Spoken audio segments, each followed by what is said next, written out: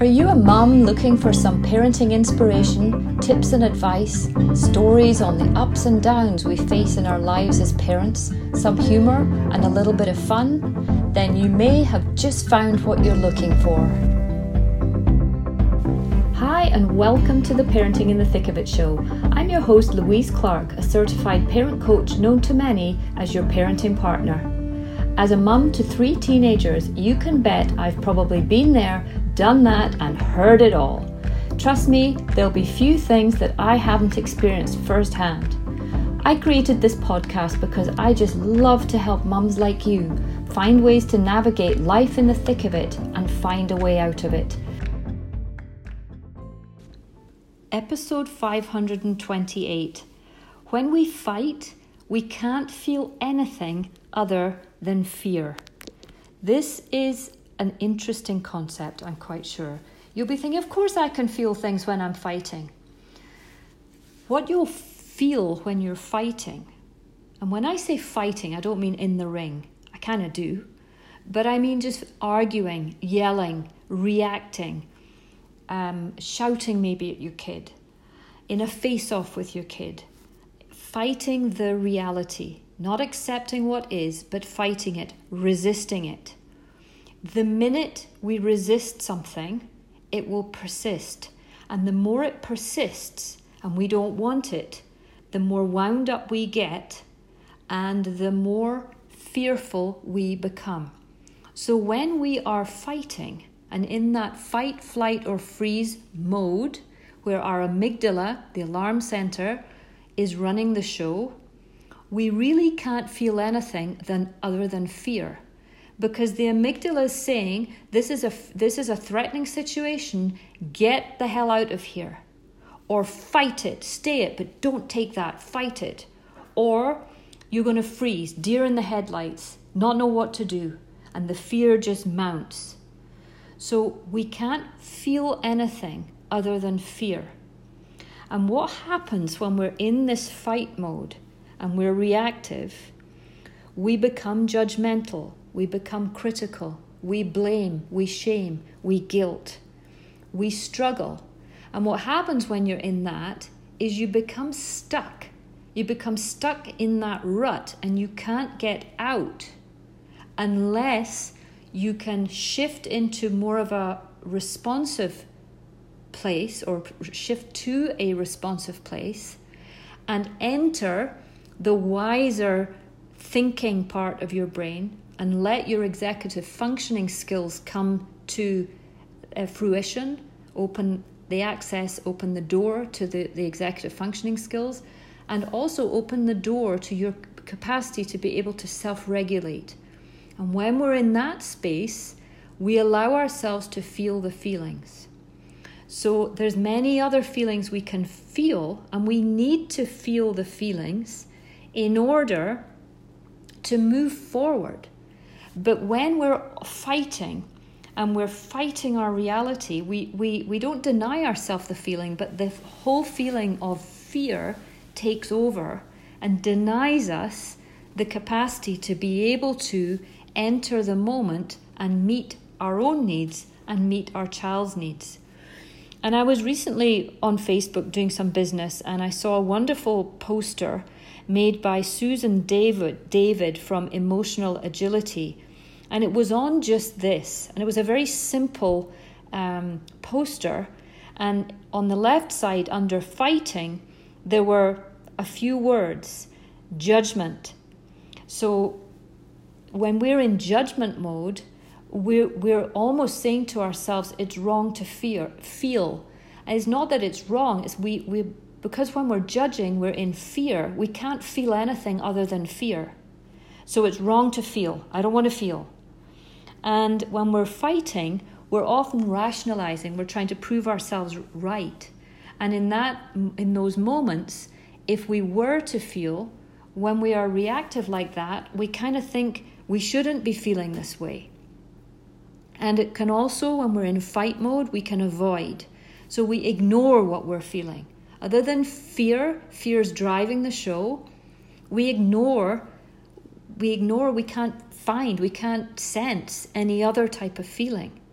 And then when we're fighting, she calls it, we force positivity. We try and pretend that we feel okay, but meanwhile we're in fear mode, we're reactive, we're fighting. So in all of it, we struggle.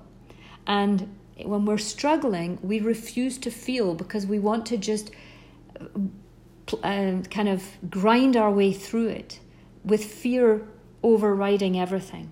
We're in ego, we're in small mind, we're in the pain body, as Eckhart Tolle describes it. So how do we shift out of it? We have to know we're going into it so we can purposefully come out of it and allow ourselves to feel our feelings. And when we get into a feeling state, we accept what is. Right at the start of this, I said, when we fight the reality, we're fighting the as is. We're saying, I don't like it. I don't like it when my kid's all sassy and rude and obnoxious. I don't like it. I'm going to fight it. But no, if we allow ourselves to stay in a feeling state, we can accept this is what I feel. And you might feel sad. You might be frustrated. You might even be angry, but you can stay in the feeling state when you accept the reality. And accepting it does not mean being permissive to it. I was with a client earlier today, and she really struggles with this concept because she thinks if she accepts the fact that her son does X, it's being permissive to it. But if she doesn't accept it, she's going to fight it and resist it. And when she fights and resists, she's going to become judgmental, she's going to avoid, she's going to stay stuck, she's going to struggle.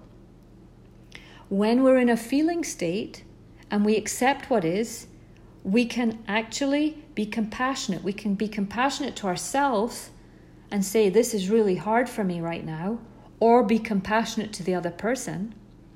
And when we're in that mindset, big mind, growth mindset, we can then be curious. And we can then be curious as to our feeling. I wonder what this feeling is trying to tell me. And then we can show up in the feeling state and not become triggered and reactive. And then what happens is, as we allow ourselves to feel the feeling, it only takes 60 to 90 seconds to feel the feeling and allow it to move through. But as long as we resist what is and fight what is, we stay in fear, and the fear will last for a long time. Our minds go crazy. We bring up the past, we go to the future, and we stay stuck. And when we're there, we can't find the courage we need to get through it. Whereas if we feel the feeling and move through it and get through it, we have the courage to then take the next step. What is the next brave step? Susan David asks the question. So when we fight, we can't feel anything other than fear. And we want to feel our feelings. Because if you've listened to this show and listened to many episodes, you probably will have heard me say that your thoughts create your feelings and your feelings create your actions. So if we can become more aware of our feelings and sit in them and feel them, to process them and move through them, we can then act in a way that is conducive to the problem being solved, or finding a solution, or being curious, being creative, being open, compassionate, empathetic. We can enter that space provided we felt the feeling. But as I mentioned, the thought creates the feeling that creates the action. So if we can actually even go back to our thinking, and our thinking, if our thinking is judgmental, judging ourselves, saying it's wrong to feel, I shouldn't feel, I'll ignore my feelings, dismiss my feelings, I'll pretend that it's all okay, nothing will change. We will just sit in that anxious state and let fear rule the roost. And fear and the thoughts that come with fear will result in very strong feelings that are that are telling you you're in a threatening situation, and you have no choice at that stage. You have to react and defend.